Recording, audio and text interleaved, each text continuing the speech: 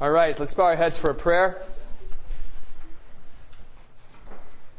Our Father in heaven, as we study more about the seal of God and the mark of the beast, I ask that you would be here as our guide. And I ask in the name of Jesus, amen. I'll tell you where we're headed with this study so you can know, if I don't make it, how far you have to go. We're aiming to be able to share with someone who does not know what we know about the spirit of prophecy, to share with them a convincing Bible study on the seal of God and the mark of the beast that is not dependent on sensational use of historical sources. Do you follow what I'm communicating? So the spirit of prophecy and mark of the beast and seven seals? Let me start over. I want you to be able to give a study on the seal of God and the mark of the beast to a non-Adventist, biblically. What happens often in our evangelistic series is that we give a Bible study on the second coming, a Bible study on the Sabbath, a Bible study on the immortality of the soul being false, a Bible study on tithing, a Bible study on adornment, although that one often is a very thin Bible study. But when we get to the issue of the mark of the beast, we give a few verses and begin quoting the papacy. Quote 1, quote 2, quote 3, quote 4. If we need to, we quote more. We do that until they go out the place. Well, anyway, listen, we really lose a lot of people to the mark of the beast, not because it's a more problematic doctrine than what we say about death or the Sabbath, but because it just plumb looks false. All right, so maybe today I will start going over why it looks false, and then we'll pick up where we left off yesterday. The first reason it looks false is because it doesn't make any sense to people that Seventh-day Adventists are the only people going to heaven. And our doctrine about the mark of the beast.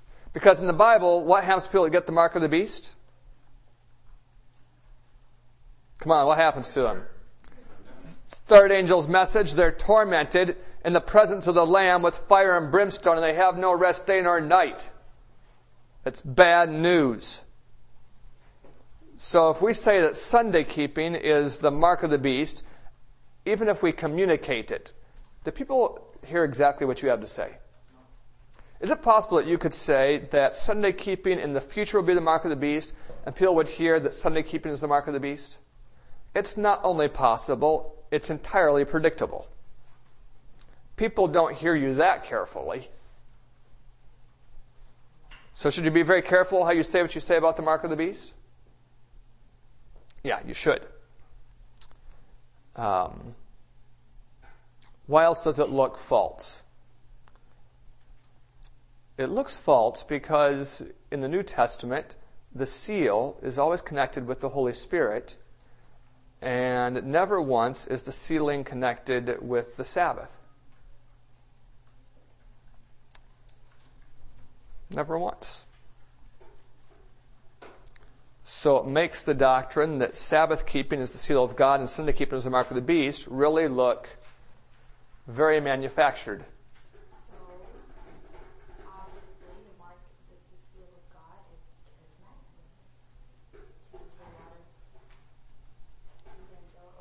Or something similar to that. A lot of evangelical. Something, or maybe everyone that's been converted is sealed.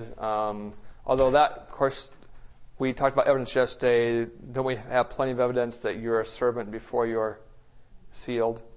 Yeah. So the idea is sort of, they might not have a concrete idea of what is the seal of God, but they would know that whatever it is, you don't have it. That what you're teaching isn't it. So if we could rise a step above and just look at those objections from their eyes, however we present this needs to communicate that the sealing is done by the Holy Spirit, which certainly is the truth. Whatever we say needs to communicate that people can be servants of God without keeping the Sabbath, and can be servants of God without being completely sealed. Can we prove those points biblically? Why, simple, with the way we give all our other Bible studies. And we will want to connect the mark of the beast not with observing Sunday, but with obeying a worship law to keep or to honor Sunday. And how would I make that distinction clear? Yesterday I gave you hints from Daniel 3 and 6. We talked about what was the mark of the beast or what was the seal of God in Daniel 3? It was standing up. And what was the equivalent to the seal of God in Daniel 6? It was bowing down. What was the equivalent of the mark of the beast in Daniel 3? Standing up. The mark of the beast in Daniel 3? Is bowing down. And the equivalent of the mark of the beast in Daniel 6 would be praying to Darius. Yeah, that's definitely the most simplistic way I know to communicate it. Say those things again about what would you communicate? The Holy Spirit does the sealing. What were the other two three things you mentioned? I'm assuming that one of them is that. I know the thoughts I have. I don't know if I made a list in my head, so I don't know if I can give you back the list you wrote down. Yeah, the first one is that the Holy Spirit is the one that's giving the seal. Tell me what you have written down, and I'll know that's all you have. People can be servants of God. Yeah. Okay, so that's right. So you can be a servant of God. You can be one of God's own people without being sealed. Which other one about being sealed is not? And the third point I'm trying to make, I don't know what order you have, so I'll just go forward. I was saying that the mark of the beast is not keeping Sunday. The mark of the beast is submitting to the beast's civil authority in a Sunday law. The mark of the beast is not the keeping of Sunday. It's the submission to the national Sunday law. It's not Sunday observance. It's capitulation to papal authority. It's not what day you go to church. It's who you bow down to.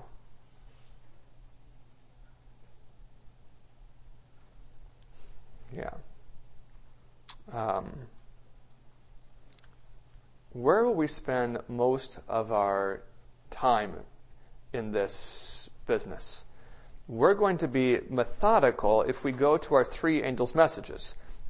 Are those messages we've been given to give to the world? They are. And if we go to three angels' messages, the first one is that one that establishes the judgment. And do we establish, when we establish the judgment, anything about the Ten Commandments? It's very clear. It's clear for example, in the end of Ecclesiastes. Fear God and keep His commandments, for this is the whole duty of man. Why? For God will bring every work into judgment. Exactly that. The judgment is connected with commandment keeping. Then it's also done in James chapter 2, where you have the royal law. And if we break it in one point, we're guilty of all. And then it says at the end of that little passage, that's verses 8 through 12, that we ought to so live as they that will be judged by the, remember what it says? Law of liberty. What's connected to this idea of the judgment? The idea of keeping the law. We're judged by the law. And then, of course, we reviewed yesterday Romans 2. Those that have the law are the only ones that have a chance at salvation in Romans 2. And how are they judged? You know what it says in Romans 2? I thought that was that even those who haven't heard. Okay, you're not wrong, Katie. What we were showing in Romans 2 is that, and this is Paul's point too, Romans 2 says that those that don't have the law are lost. Those that have the law are judged by the law. And then he adds the parenthesis, however, there are people who have never heard the law that have it. And who are those people that have never heard the law and have it? The ones who have submitted to the work of the Spirit in the heart, and so the law has been written in their mind. So they qualify, according to Paul's parentheses, as people who have the law. Now, if the law's been written in their heart, does that mean they're certainly going to heaven? That's tricky. No, they still can be condemned or they can be excused because they have to be faithful to the end. Romans 2 doesn't teach any once saved, once law written, always law written. But it teaches that they will be judged by the law of their mind.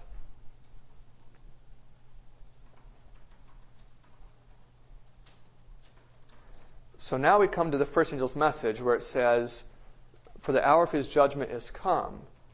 And then it says, worship him. Two ideas are connected, judgment and worship. And they're connected throughout the rest of the book of Revelation. What is the issue in the three angels' messages?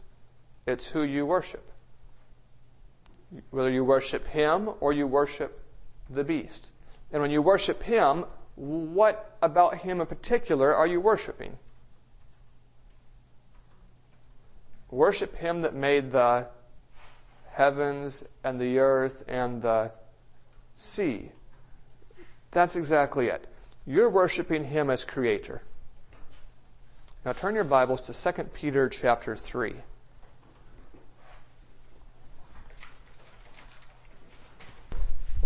2 Peter chapter 3.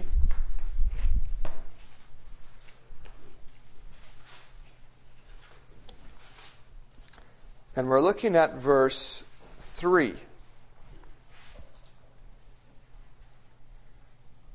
It says, knowing this first, that there shall come in the last days scoffers, walking after their own lusts. They're scoffing at something, making fun of something, and how are they living? That's right, according to their appetites and passions and desires. And they're saying, where is the promise of his coming? For since the fathers fell asleep, all things continue as they were from the beginning of the creation. Do they believe in creation?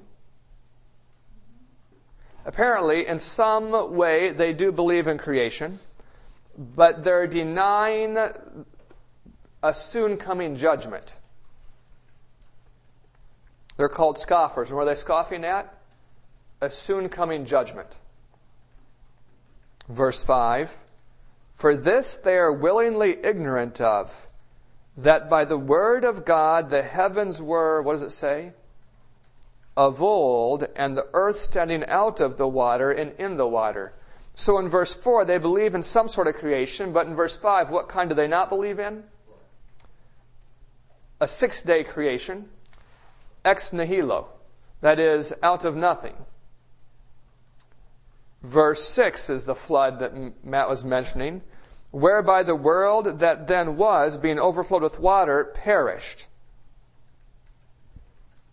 This is a very interesting class of men, and we ought to pay attention, because when is this class going to rise? Prophecy says in the last days there are going to be people who believe in the idea of creation, but they're willingly ignorant of the 6-day creation and willingly ignorant of the flood. And they deny a God of judgment. What are they scoffing at? Very apparently, the first angel's message. The message that said, for the hour of his judgment is come, and worship him that made the heavens and the earth and the sea and the fountains of water. Do they live at the right time to scoff the first angel's message? Yeah, in the end of time is the right time to scoff the first angel. Listen, you might have the idea in your mind that the first angel's message is past. Well, it's not past. I mean, it has been given, but this is still the time to give it. This has to be the same class that received the mark of the beast, because they're lost at the end of time. Turn your Bibles to Revelation chapter 14.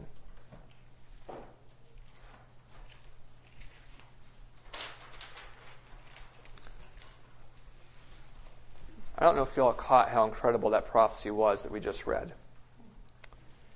That the Bible could predict 2,000 years ahead of time the doctrine of theistic evolution and its widespread acceptance in the end of time. That the Bible could predict the doctrine of theistic evolution and its widespread acceptance in the end of time. Listen, that doctrine did not come around until just 100 and some years ago. And it was accepted as a real doctrine of the Roman Catholic Church. I mean, where a pope said that evolution is more than a theory, that was while you were still in secondary school. For some of you, you were already in college. It was in the last couple of years of John Paul II's life.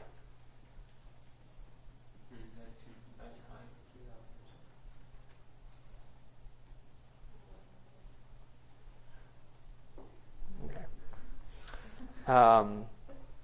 Listen, this is recent stuff. Doctrines of devils. And does it contrast sharply with the first angel's message? It does. So we look at the first angel's message, and we see here the people who accept this message are going to be the ones who acknowledge or worship God as the Creator. And then we see in verse 12 that they're the ones who keep the commandments of God. Then we see in verse 11 they're the ones who do not receive the mark. And if I put those three ideas together, they honor God as Creator. They keep the law. And they have not the mark.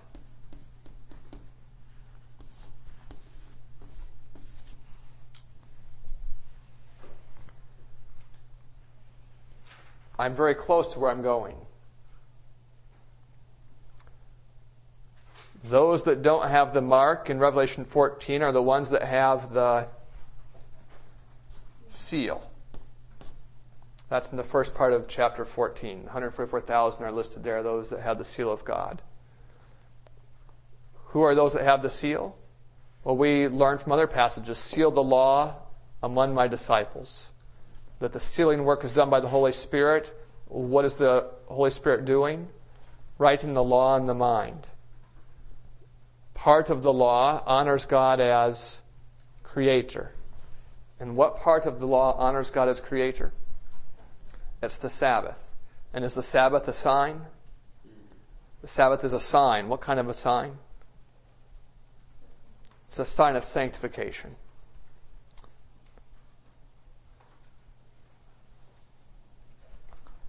Then a logical question is, so we're going to have a Christian law about worship, why do I say Christian? Well, that's what I gather from Matthew 7 and Matthew 25 for that matter. The people who are lost when Christ comes back, do you notice how in both of those places they sound surprised? In other words, did they have too much or too little assurance of salvation? They had way too much. Matthew 7:25 described classes of people who had plenty of assurance of salvation. It was ill-founded. And we learn from those passages that these people who received the mark of the beast must be professedly Christian people. And yet here's a law that is requiring people to violate the law of God. And if we just ask, which commandment of the law of God would Christians make a law to force you to violate? Would there be a Christian law to force you to commit adultery? To force you to covet? Could you make a law like that? To force you to take God's name in vain? To force you to steal? To force you to lie? To force you to bow down to idols? Have Christians tried to make Sunday laws? History's full of it. And so are the law books. How did you get from the people that are surprised at salvation to a worship law? From where to where? From people being surprised and Lord, prophesied in your name to a Christian. Oh, because it says in Matthew 7 and Matthew 25 that these people say, Lord, Lord, have we not in your name? What do you call people who do things in the name of Jesus? Christians. So here are the people who are lost in the end of time. And who are the people who are lost in the book of Revelation? Yeah, they're the people who have the mark of the beast. And I just put those together, unless there are two unrelated classes of lost people in the end of time, which is not possible because Revelation 13 says all the world. So here I have all the world. In Revelation 13, it has the mark of the beast, and I have all the world illustrated in Matthew 7 and 25 as calling Jesus Lord. And it really doesn't surprise me to see all that, because I find the whole world following the beast in Revelation 13. Is the beast a Christian organization? It is. So it's we don't have to go anywhere at all. We can prove from the Bible a few things. We can prove that the Sabbath keeping is the sign of the seal. We can prove that the Catholic Church is the beast. We can prove that there will be a law forcing people to violate God's law. We'll have a clash of laws. Exactly. And we can prove that we'll have a clash of creation theories.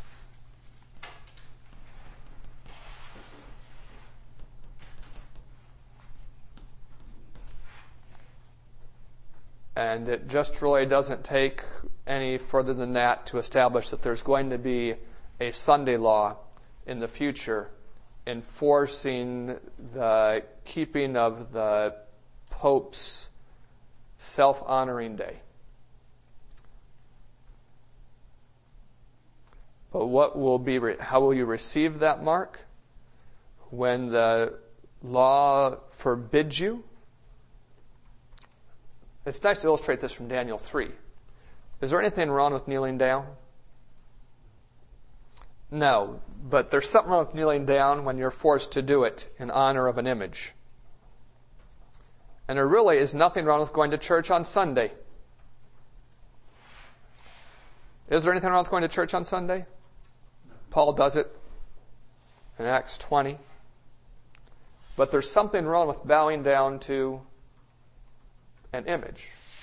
And when the pressure is put on the world to bow down to that image through a Sunday worship law, to submit to that in appearance or in reality, will be to incur the threats of the second and third angel's messages.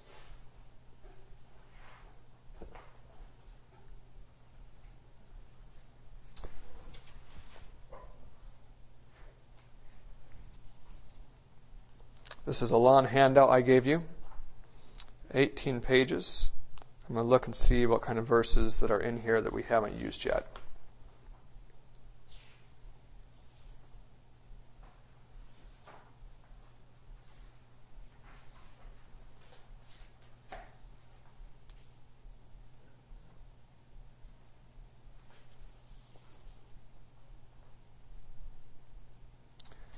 Turn your Bibles to Matthew chapter 15.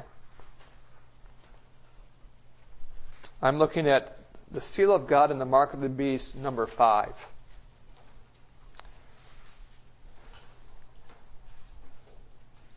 This is a significant distinction between the papacy and Jesus.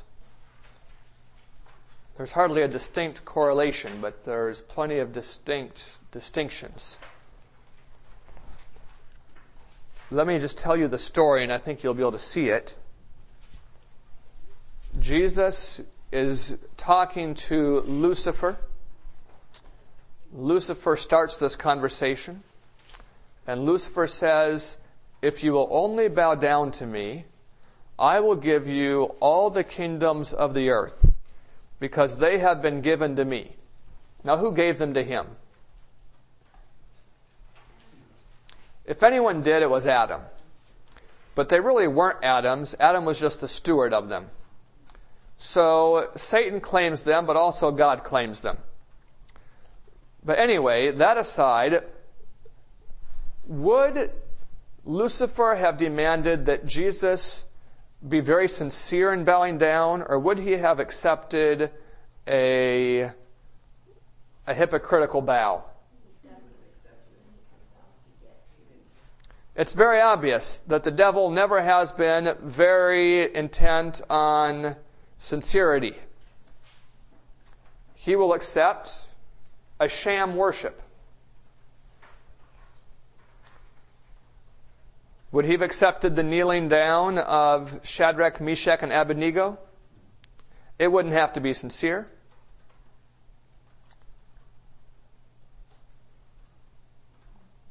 Does the devil bribe people to worship him?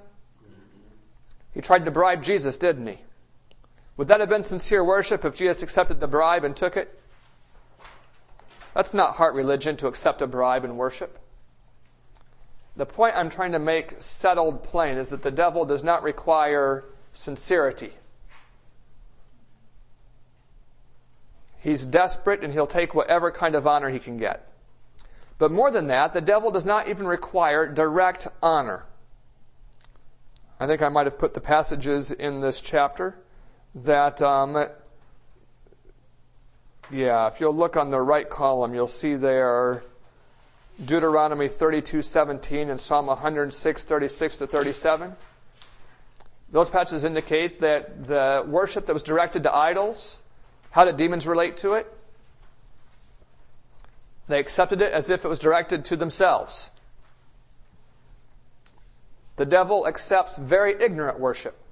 You can conceive of him as a rock figure with a hollow place inside of you for coins, and he will accept worship that way. Yes, sir. I didn't put page numbers on these things, but it's study 5. Every 2 or 3 pages you'll see a study number. It's the right column. Does Jesus accept insincere worship? This is the difference between the mark of the beast and the seal of God. The mark of the beast can be received either in the head or in the hand. The devil will accept sincerity, but he'll also accept insincere conformity. Will God accept insincere conformity? The truth is that the seal of God has to be in both the forehead and the hand. But to avoid confusion, the Bible only points out that God is looking for it in the forehead, because if it's in the forehead, it's going to be in the hand. What was the Bible reference for that? Which part? The seal of God being in both forehead and hand. The closest you'll find is Deuteronomy 6, but the one I'm looking for is your reasoning power. To realize that the law is written in your heart, you're going to be living it.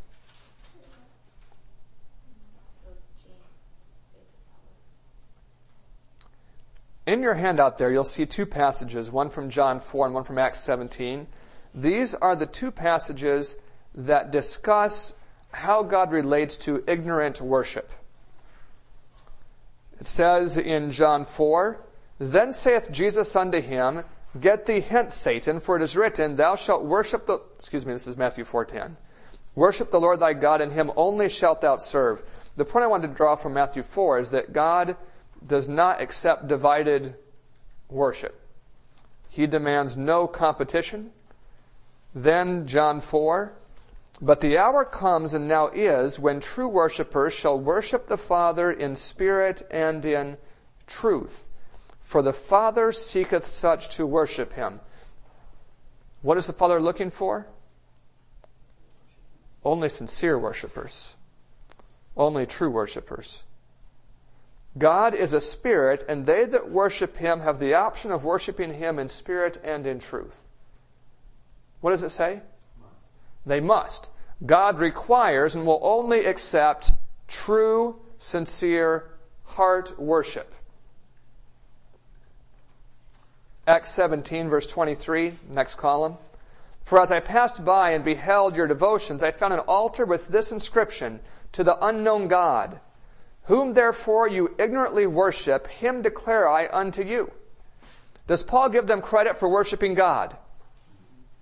He gives them credit for worshiping God, but he says they're worshiping him ignorantly. Let's see how God relates to ignorant worship. Going on. "God that made the world and all things therein." The first thing that Paul wants people worshiping God ignorantly to know is, what characteristics does he point out first? That he's the creator. If I could say that backwards, one of the fundamental characteristics of ignorant worship of God is the one that ignores that he is is ignorant of the fact that he is the creator.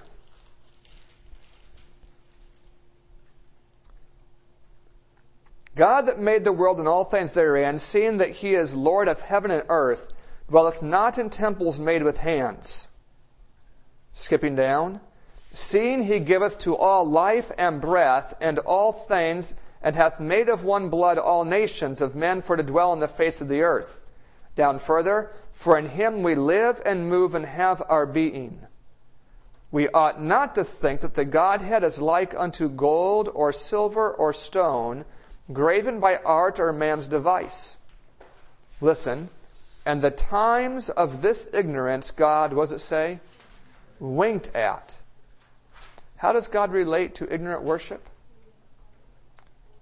He gracefully ignores it. He mercifully pays no attention to it. He kindly overlooks it. He doesn't accept it. Because those that worship him must worship him in spirit and in truth. Does he accept ignorant worship? Does he wink or overlook ignorant worship perpetually? He commands people that are ignorantly worshiping him to repent of their ignorant worship.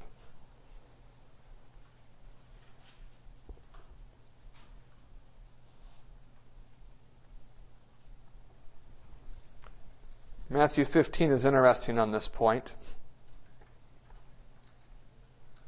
Look at Matthew 15:8 in your Bibles. I don't have it written out here in your handout. It's alluded to, but it's important. Matthew chapter 15 in verse 8.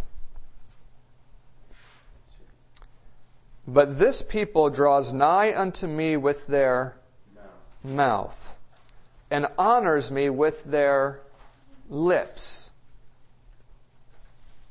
So what kind of praise do people tend to, or what kind of honor do people tend to give God? I answered my own question. It's verbal praise. We love to sing His praises. I have it further down. Over here on the left column. Good. We love to sing His praises. We love to say with our lips that He is our God. We make up so many songs like this. Is God looking for words? That's a tricky question. He's only looking for words that come from a heart that has had the law written in it. When Jesus denies the value of these words, on what basis does He deny it?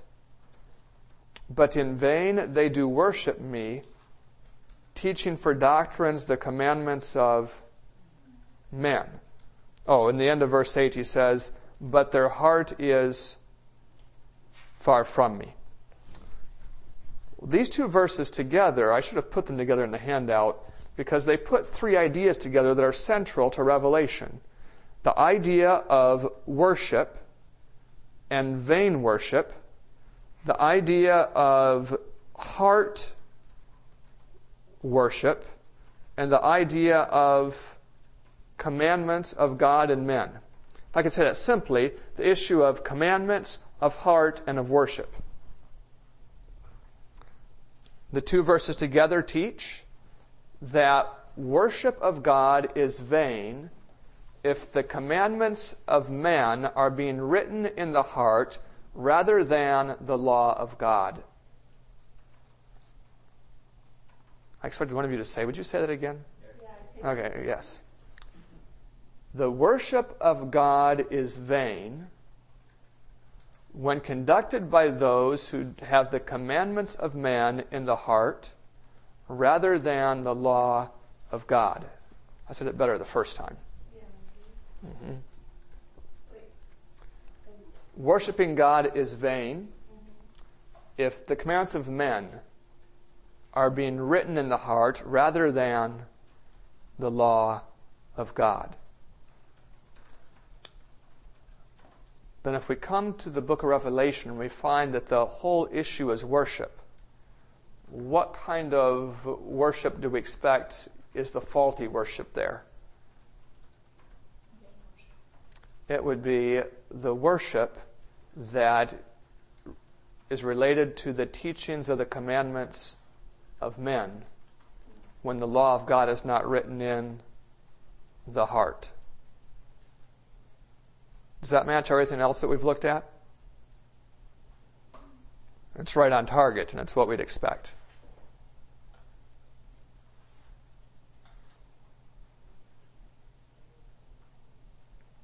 I should tell you, this isn't in your handout, that I don't want to, by this part of the study, to belittle verbal praise. In fact, the Bible says that whosoever offereth praise glorifieth, I think it says me, but if it doesn't, it says God. I don't know. Nevertheless, I know it's in there. Is God looking for verbal praise? He is, but He's looking for verbal praise that comes from a heart that is with Him. That is a man in whose heart is His law. We talked about yesterday that fundamental principle that man looks on the outward appearance to see if there's conformity, we can see here, to the commandments of men. God looks on the heart to see if there's conformity to the law of God.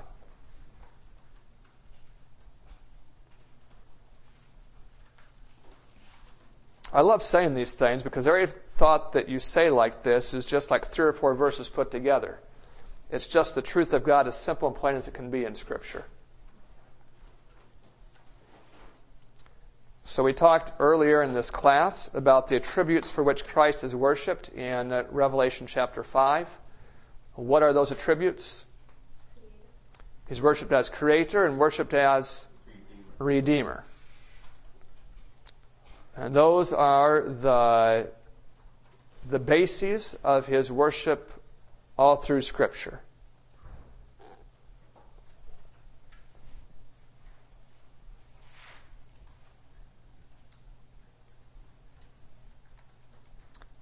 In your handout, if you look at the next page, you'll see there that interesting reference to Revelation 14, verse 11. We're talking about the punishment of those who receive the mark of the beast. The Bible says, "And the smoke of their torment ascendeth up forever and ever, and they have no rest, day nor night, who worship the beast and his image, and whoso receiveth the mark of his name." Let me help you see the light in this verse. Those that kill apostles and prophets are given blood to drink. Do you remember that? It says that in the plagues. They shed men's blood and they're given blood to drink. Those who worship frogs in Egypt are overrun with frogs. Those who worship the sun in the 7 last plagues are scorched with the sun. Those that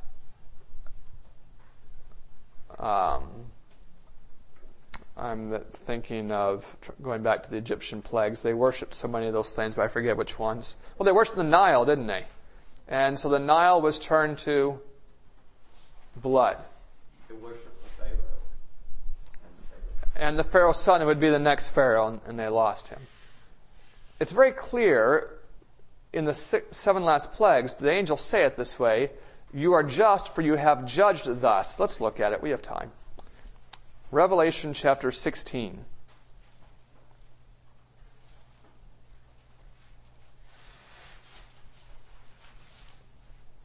Revelation 16 and verse 5 and 6. "And I heard the angel of the waters say, You are righteous, O Lord, which art and wast and shalt be, because you have judged this way. For they have shed the blood of saints and prophets, and you have given them blood to drink, for they are worthy." Now we find a judgment in Revelation 14, and the judgment is that they have no rest, day nor night. What have they been doing wrong? Does it match what we've learned everywhere else? It's very apparent that the judgment matches a crime of ignoring God's holy day.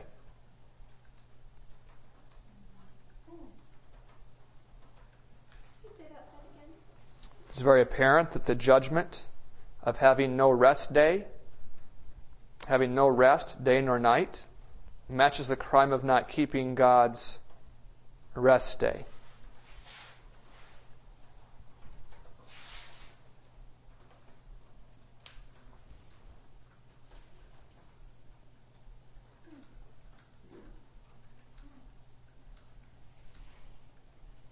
Turn your Bibles to Ephesians 1, verse 13. This is in your handout in the next study, just about the next page, the one that says the sign of the Spirit's work. By the way, it was not intended that you would have 4-point type on this handout. Why was it not? I don't know. Ephesians 1:13, it says, "You also trusted in Jesus after that you heard the word of truth, the gospel of your salvation, in whom also, after that you believed," what does it say? "You were sealed with the Holy Spirit of promise." Now this is very interesting to us, because were they sealed as soon as they believed? He doesn't clarify how much time was involved, but he indicates a succession of events. Ephesians 1:13, that there is a belief, and then after that there is a sealing. Now, was there an outpouring of the Holy Spirit on Christians generally in the first century? You know, there was an outpouring of the Spirit. And if the Spirit was poured out on you, you could know that you were a real Christian. Where do I get that idea? From the arguments of Peter in Acts 8. How does he prove that Cornelius and his family were really Christian? It's because they had received the Spirit. The Spirit was the evidence that you were really, legitimately God's. Is there to be a pouring out of God's Spirit in the end of time? You know, that's connected with the seal of God. That is, that we're going to be sealed by the outpouring of the Holy Spirit into our life. But when is that going to happen? When the work of sanctification is completed. So the devil's counterfeiting this because in evangelical churches, they believe that receiving the Spirit through the gift of tongues is the seal. Absolutely. In fact, I was talking to a man in Arkadelphia. Maybe someday he'll listen to this because I've heard he's come a long way since that conversation. And he was drunk when I was talking to him. Very biblically literate compared to the average person. And we were talking about alcohol consumption and drunkenness in Scripture. And he indicated that he was sure that there was nothing wrong with his drinking because he had been sealed by an outpouring of the Holy Spirit while he was intoxicated.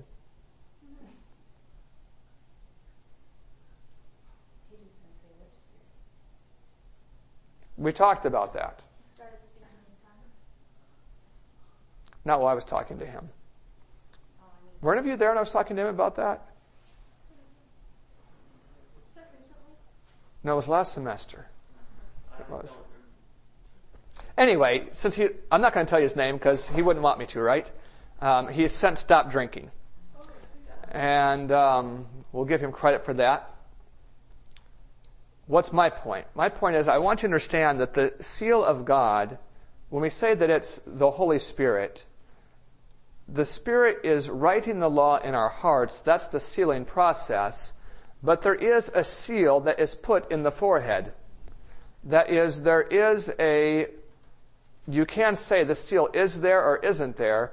There is going to be a pouring out of the Holy Spirit analogous to what was described here in Ephesians 1:13. And it's going to be on those who have been completely sealed.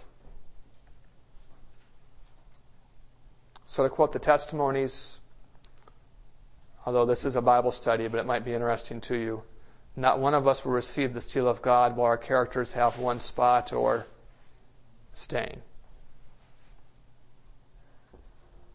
Look down at Corinthians 1:21. Actually, never mind. Your assignment is to finish reading this by tonight, and you are dismissed. The class is over. One of the ones that we were supposed to write. I'm sorry, by Thursday.